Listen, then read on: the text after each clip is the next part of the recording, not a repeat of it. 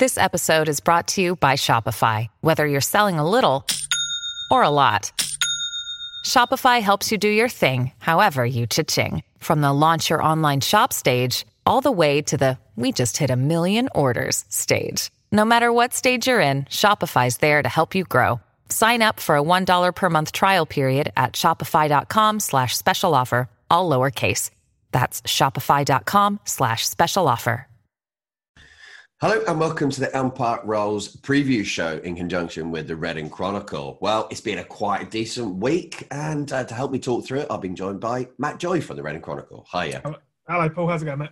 Not too bad, not too bad. It's been a kind of good week for Reading, I'd say.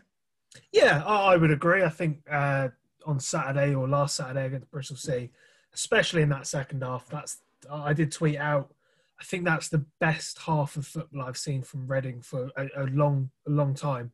It was absolutely brilliant, creative, defensively really, really organised as well. And then going forward, I mean, could have had a sort of 4 or 5 in that second half.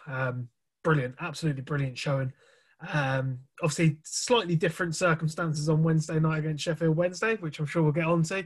But no, a lot of positives definitely can be taken over the last week. Yeah, I mean, let's get on to that game against Sheffield Wednesday on last Wednesday. It's a kind of, there was a lot going on in that game. Even Tony Pulis said it was a red card as well, didn't he, in the first half though? Yeah. I don't think the Sheffield Wednesday player can have many complaints about it. Obviously, most of the attention after the game was on the penalty shouts, 4 or so in the second half. I think 2 of them were clear as day, especially the handball and the tackle on Omar Richards. I think the Bulldog one, it was smart. It was smart play from Bulldog to get across his man, but I think Reading fans would probably be disappointed if that was given against Reading. And then the one on Josh Laurent, he did have a hold of his man as well. So, but to miss those 2 was just bewildering. I mean, it was.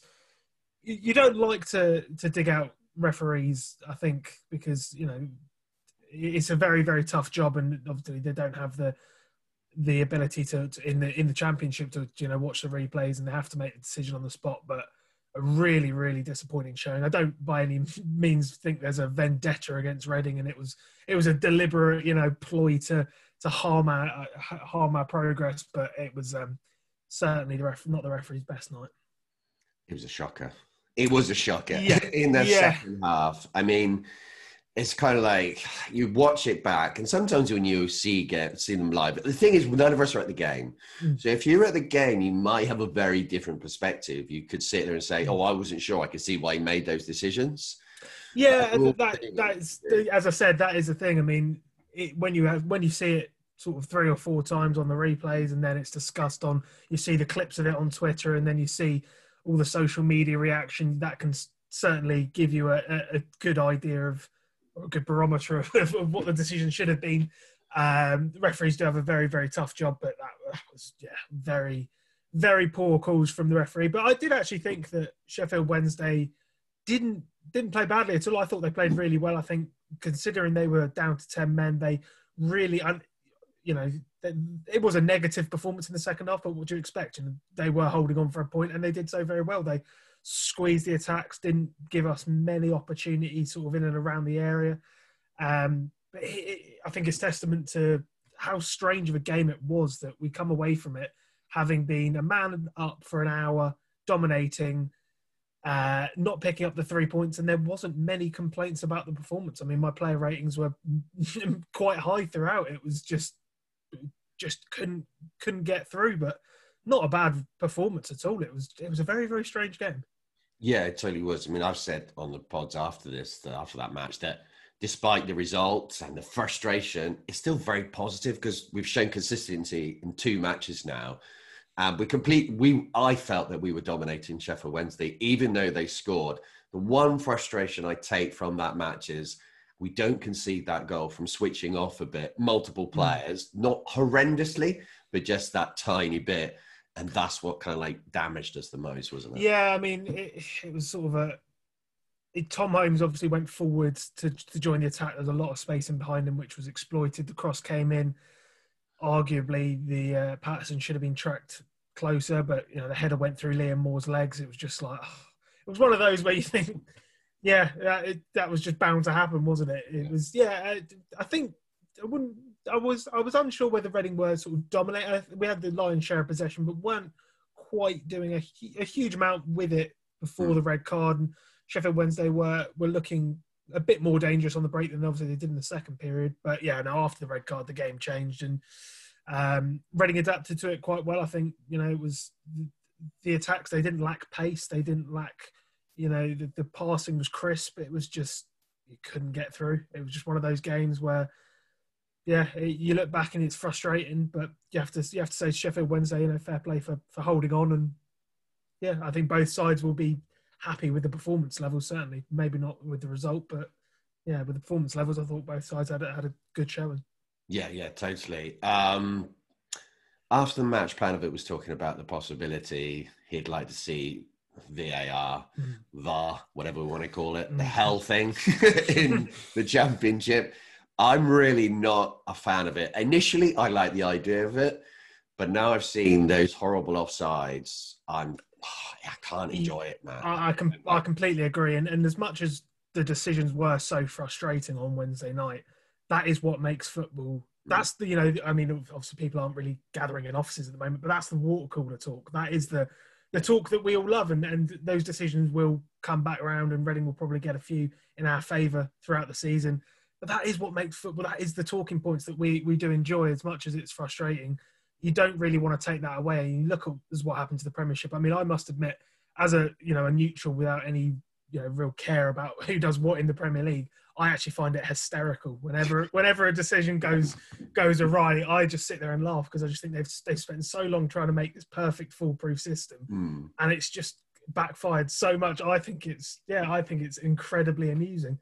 Obviously, if I was a supporter of a Premier League club who was affected by one of those decisions, I wouldn't do, and I certainly wouldn't want to see it in the Championship. As I said, that you don't want to see fans not being able to celebrate. Obviously, being able to return to the grounds on Saturday. That is what makes football, and those contentious decisions. It's what we, it's difficult at the time, but when it goes in Reading's favour, again, it's quite funny and it's quite enjoyable. So that's what makes football so great. It's about the conversations you can have afterwards. It's about the debates, and it's not.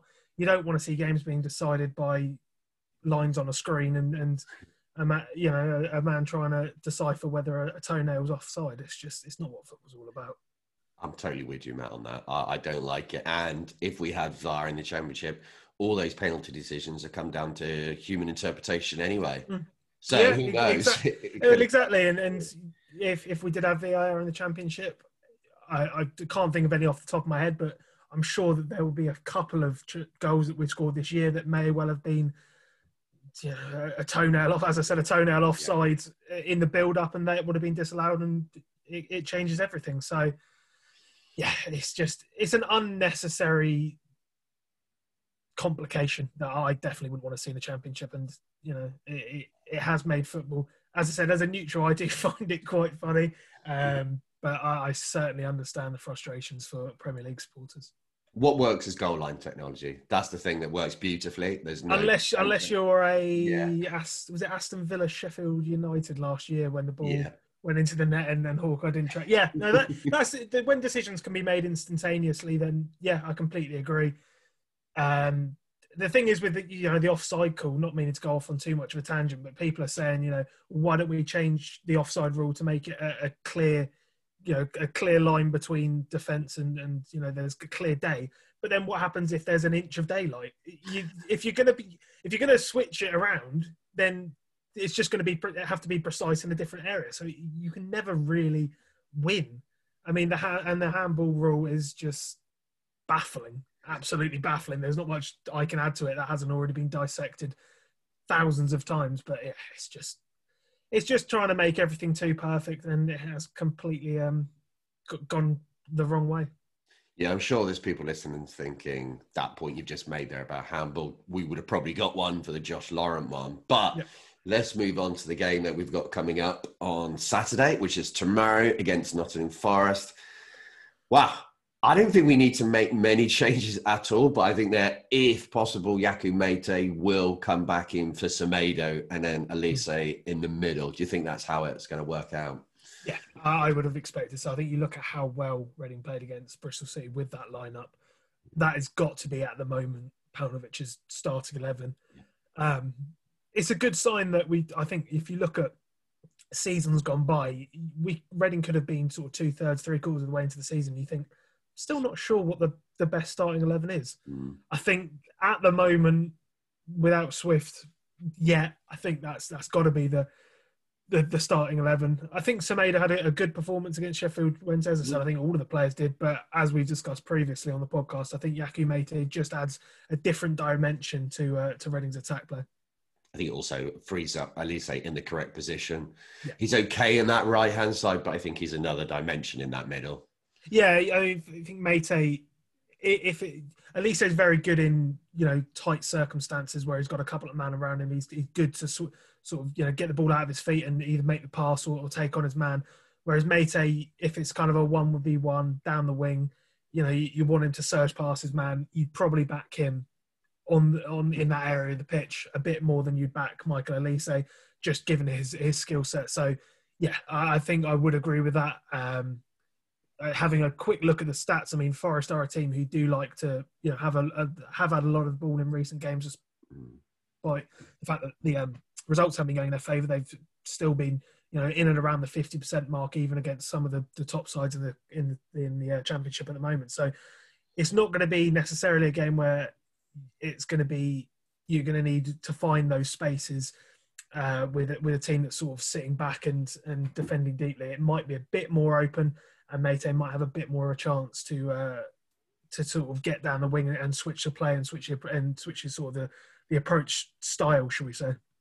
I want to put some stats out here. They're going to kind of really send fear through Reading FC fans' minds because we know how this works. Yeah. They are sat 21st in the league. Well, that sets off an alarm straight away. Yeah. They've also only scored 9 goals in 15 matches. There's another one. And here's the worst one. They've only scored in 2 of their last 6 away games. Now, you see, that's a worry straight away, isn't it?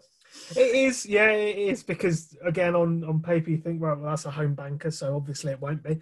But I think the last 3 games they've had Swansea, Bournemouth, and Watford, so it's not exactly an easy run of late. And I think they've got Norwich. I could be mistaken afterwards. So it's they're on a horrible run of fixtures at the moment. But no, as you said, over the sort of the whole season so far, they've definitely not been up to scratch. Reading will obviously be buoyed by the fans' return. You do think if there's ever a time that you're going to put Reading on your accumulator, it might be tomorrow. But as it's never that easy, is it, in football, and especially following Reading? No, definitely not. So I think I've got to the point now with Reading FC. I'm just going to say, so how many more extra goals are we going to score apart from Lucas João? So we're going to give us 1 goal. I'm not even going to think about it. So I'm going to say 1 straight away. I'm going to go for 3-1. What are you going to say, Matt? Well, I'm tempted to predict a defeat, having predicted my first defeat of the season. No, only because I predicted it against Bristol City and I was completely wrong. No, I think the sort of, as Paunovic has said, that new momentum that he wants to build, we're starting to see Reading get back into their stride, and you've got to back them tomorrow, even though it's on Sky Sports, obviously breaking that curse last week. Yeah, I think Reading, and I like your prediction. I think 3-1 I'll go with as well. Yeah, I'll tell you what, I'll be really glad to see the back of is the 12:30 kickoffs. I do. Yeah, no, it's difficult. I mean, I understand why Reading have been selected for so much sort of Sky Sports coverage, but it's not the same, and especially without supporters previously, it's definitely not been the same. You're sort of looking around the press box, everyone's kind of still half asleep a little bit. But no, you do. I much prefer a 3:00 kickoff, but I think no matter what the time of the kickoff tomorrow, I personally cannot wait to just hear some fans back in the stadium. I mean, it's not been the same over the last 9 since Reading fans were allowed in against Sheffield United, sort of 9 or so months ago now. I've been very, very blessed and very lucky to be able to still get to the games and still watch Reading. But you know, as I've said previously, I would have happily have given up it to allow fans back, you know, because it's not been the same. It's like watching a training session, and that emotion is what makes football so great. That the release of joy when Reading score, the build up of excitement when you're pushing for a late goal. There's so many areas that I've desperately craved. I mean, there's so many times that I've thought, oh, you know, the ball might go out for a corner when Reading are on top, and you think, oh, what I would give now just to hear that roar. And it's going to be so good. I cannot wait. I haven't been so excited for a game in a long, long time. Just to see smiling face. Well, I mean, they'd be behind masks, but just to see those Reading fans back in the seats. So one would hope that it doesn't go badly on the pitch, because it might be a bit of an anticlimax, and I'm sort of setting up to fail there a little bit. But it'd be so great to see some Reading fans back in the seats, hear that noise, and for Paunovic to obviously meet a few of the Reading fans, perhaps. It can't have been easy for him, and I think he's done a great job since he's come in. Given the circumstances, been such to be able to unite a fan base in the way he has without actually meeting any supporters is testament to his work already. And it'd be great for him to get to meet a few of the fans. And I can't wait. Yeah, you're really lucky going to these games. I'm sure you weren't saying that towards the end of last season when we were getting hammered. But you know what, I was. I think, given how difficult this year has been for everyone. I mean, I'm lucky not to have been personally affected with, you know, any of my loved ones. But it has been such a difficult year, and to have that welcome distraction in my week and being able to have a sense of normality, seeing a few familiar faces in the press box, it was such a welcome relief for me personally. And it just could take your mind off the sort of the constant not knowing what's going on, and not having a real idea of what may happen within the next sort of month, within the next few months. It was such an uncertain time. So to have that, to be able to pull up to the Medeski Stadium, to be able to see the same faces, to be able to hear the same music, before the match, to be able to engage with Royal supporters was such a welcome break for me. And to be able to, now that 2,000 Royals fans can also share that, and obviously there's a bit of light at the end of the tunnel, but by no means are we obviously out of the woods yet. I'm really hopeful that every Reading fan going tomorrow will enjoy that first game back as much as I enjoyed the first game back against Stoke, I think it was. Even despite the result, it was just, it's such a pleasure to be able to go to the games, and I'm so happy that 2,000 Reading fans will be able to do the same tomorrow. Yeah, you fully got me in the zone there, Matt. I'm really, really happy that for all those fans that are going, I'm really pleased they'll be able to go. It's another step nearer to normality. We are going to get there. The vaccine is coming. So it's all positive. We will make it through this. And Reading will be back in the Premier League in the full house soon. Don't tempt fate too much. We live in hope, don't we? Cheers, Matt. Yeah, pleasure. Right, and now it's time for our view from the opposition, and I've been joined by Stephen Topless from the 1865 Forest Ramble podcast. How are you doing, Stephen? I'm very well, Paul. How are you? Not too bad. And I guess your mood is slightly improved as well with your result in the week. Yeah, a goalless draw against Watford, which for us ended a run of 3 defeats on the spin. And yeah, even though we didn't score in that game, and we actually haven't scored for the last 4, it felt like there was some progress with that result, and you could take some positives from it. I suppose Watford, being the team they are, they could have gone top with the win against us. So to get a point really is not a bad result given where we'd come from before that game. Yeah, we'd quite like you to continue that non-goal game on Saturday, obviously. I bet you would. But I did see that you've only scored 9 goals in 15 games, and I saw Chris Eden's comments after the match backing up what you've just said there, saying that defensively and the shape, and there's lots of positives, but they'd like to be a bit more of a threat in the final third. Yeah, it's a strange one with us, because when we started the season under Sabri Lamouchi, we didn't look like we were doing much at either end of the pitch. Defending wasn't our strong point, whereas it had been last season. And we couldn't find the back of the net either. And then Chris Hughton's come in, and while we do look more threatening in attack, and we look like taking the game to the opposition more, we're still struggling to score. There is a stat going around. I think we've created the 4th most chances in the league, but just haven't put it away. Or I think it's like scored the 4th least amount of goals in the league, but created some of the most chances. It's a weird stat, but it shows you that perhaps Forest, it's not that for the want of trying, it's just when they're getting into the final third, they're not finding the pass or the finish that they need. Yeah. On the whole, they haven't been playing too badly. Okay. Yeah. So you've noticed an upturn since obviously Chris Hughton came in, Lamouchi left on the 6th of October. You're kind of satisfied with him coming in? He's a proven manager, is he, in this league? That's it, yeah. If you picked a manager who you'd want to manage you in the Championship, I think most teams would, given a choice, they'd go for Chris Hughton. His record is at this level is pretty much exceptional. Playoffs or promotion in all any of his full seasons in charge in the Championship. So we couldn't have got anybody better in, no doubt about it. Just hoping that, given the fact he's not been able to bring any of his own players in other than Anthony Knockaert on loan, that he's given the opportunity to build his team, to start to turn things around. But it's not going to be an immediate turnaround because he's working with players that really are not his own. So he's still trying to get used to them and trying to get to know them while also picking up results to pull us away from the bottom 4 and relegation worries. I can't see Nottingham Forest being there at the end of the season, though. Realistically, I can't see the drop-off from last season. We'll come on to how much impact we had on your season last season. I don't want to bring back those bad memories, Steve.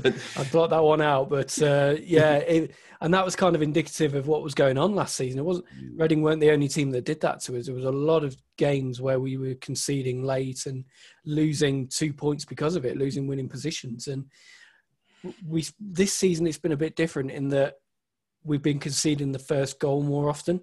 So, and when we've done that, we've just made it more difficult for ourselves to come back and take anything from games. And that's been a bit of a bad habit. And it's gone away a little bit under Chris Hughton, but then the last couple of games, it came back again. And that's where we went on that run of 3 straight defeats. So we're playing well at times, but we're not scoring the first goal.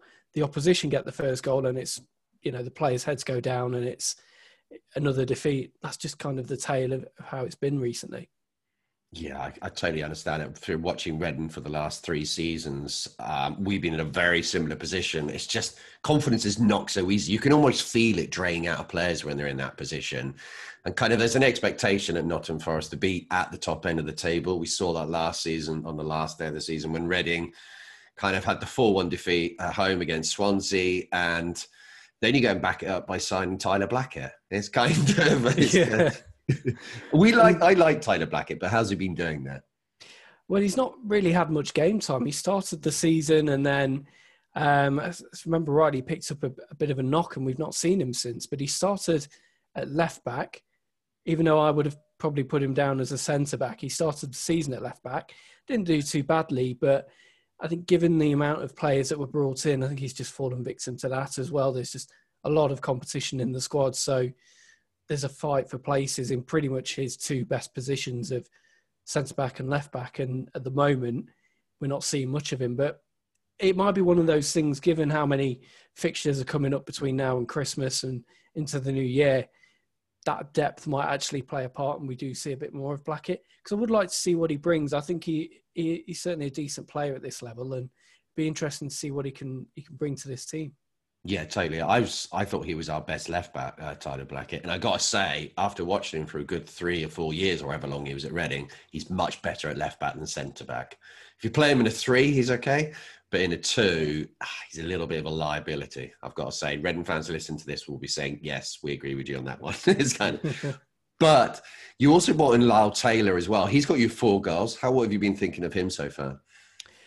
He was a player who, when he came in the summer, we were really happy to get him. I think just pretty much every team in the Championship would have wanted him. You had teams like Celtic, and there was some rumoured Premier League interest as well. And he's been a big figure for us. Lewis Grabban, who obviously you guys know as well, I think he was at Reading for a period, was our top scorer last season. He's been out with an injury for a couple of weeks now, and he hadn't scored this season either, so he kind of was still getting going. But Lyle Taylor's come in and kind of taken on that lone striker role, and he's played it really well. He's, like you say, he's chipped in with the goals, but his link-up play and his aerial ability, and also on the ground as well, he chases defenders, keeps them busy. He's really performing that role well for us, and I think he's been a good signing. How do you think that Chris Hughton's changed it tactically, maybe from Lamouchi since he's come in? He's only had 11 games, so it's not a lot. No, but I think in those 11 games, you've seen Forest looking to take the game to the opposition a bit more. Under Lamouchi, we were probably more reactive. So we just allowed teams to come on to us, wait for them to make a mistake, and then get them on the break.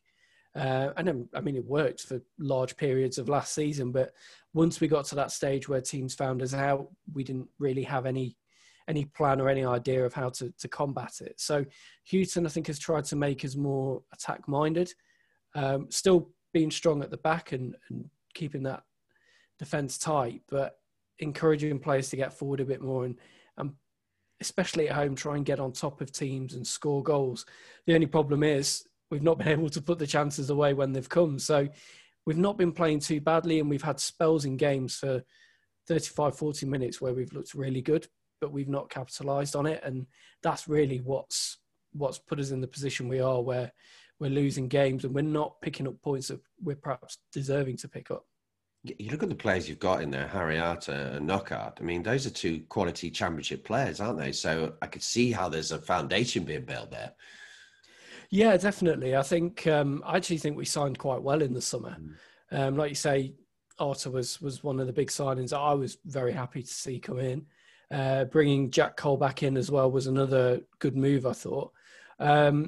Players like that, they've been in and out of the team so far. So I think they're still kind of finding their feet at Forest. And obviously Knockaert is a player that Hughton knows well from his Brighton days. So I think that kind of link-up was obvious. And he has probably been, at times, our best player. He looks a class above. And even though he's not scored a goal himself yet, he's been a constant threat when he's been on the pitch. So there's plenty of quality in there. I think Hughton's just still trying to find that best blend of players and what makes his best team. If there's a kind of position, we talked about your strengths there, it sounds like you're setting up pretty well and there's potential going forward. What kind of areas do you think would be a weakness for you that maybe Reading could make the most of on Saturday? I think the fullback positions have been a bit suspect this season.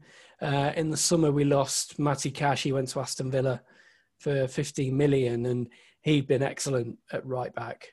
Having kind of only just played there last season under Lamouchi, he really kicked on and is obviously now a Premier League player. So we've missed him. We've got Cyrus Christie, who's come in, another solid Championship player, but he's probably not quite got the athleticism that Matty Cash has got. So sometimes defensively he's kind of been lacking a bit, and we've conceded quite a few goals from that left-hand side, especially game against Barnsley. They targeted us down that left, and that's where their best opportunities came from. So I'd say probably the fullbacks and specifically more the right-hand side, that would be if I was Reading, that's where I'd be looking to have some joy and exploit. Yeah, we've got some power on our left-hand side and on our right. So that'll be an interesting battle, I'm sure, on Saturday. I want to look back at a classic match, though, between Nottingham Forest and Reading. If you could pick one out there, Stephen, which one would come to mind to you? I think 97-98 season at the old Elm Park and Reading 3, Forest 3, which I think this game was live on Sky Sports as well. I just remember watching it, and it was a game in which pretty much everything you'd want to happen in a football match happened in that 90 minutes. You had the red card for Dave Besant, our goalkeeper. So our centre-half, Steve Chettle, ended up in goal. Plenty of goals. And then that famous miss by Steve Stone, the sitter, where he somehow skews it wide with the goal at his mercy. It was just an incredible game, and I think one that both sets of fans probably now will still remember watching it. Yeah, totally. What crazy that Steve Stone miss has just gone down in legend, hasn't it? It's just, I don't know how he's managed to miss that. It's incredible. Yeah, it's up there with the Ronnie Rosenthal, isn't it? It's that, England international missing one from about 8 yards out. The commentary makes it, though. I'm pretty sure it's Alan Brazil. And when you hear it, it really adds another layer to it, doesn't it? God, wow, what a time that was. I think as a Reading fan, kind of like the most recent one I can remember against Nottingham Forest was the time when we got promoted under Brian McDermott, 1-0. Obviously, you had Chris Gunter and Gareth McCleary in your team that night, and they ended up coming to us in the summer.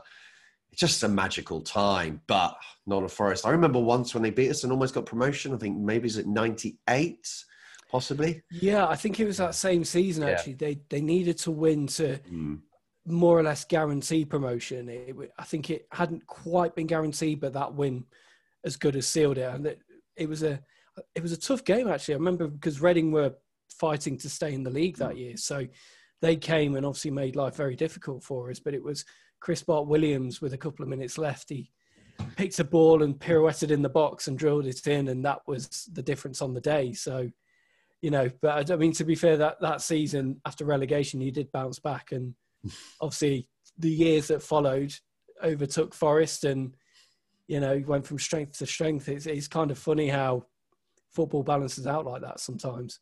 Yeah, totally.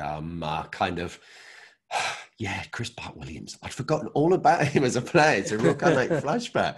What a very player. 90s, very 90s reference, that one, isn't it? Yeah, like Pierre Van Hooijdonk. He was a quality player, wasn't he? Yeah, brilliant for us that season. So if you could pick out one player there, Stephen, who over the years that Reading have had, and you could kind of like secretly have at Forest, who would you like to have picked? I think for me, he's more of a recent Reading player, John Swift. I've just always liked the way he plays. He just looks like quite a classy operator, creative number 8, number 10 style of player. And he's a player who always seems to do well against Forest. I think he scored a couple of goals against us and he's always looked good. Every team has those players that tend to do well against you. And I think for us, Swift is one of those. So if for any reason, just to stop him doing well against us, I'd quite like to sign him. That's a completely logical reason. We've got one in Nahki Wells. He scored against us last week. It doesn't matter if he had one leg, he'd score. It is totally irrelevant. It's just amazing.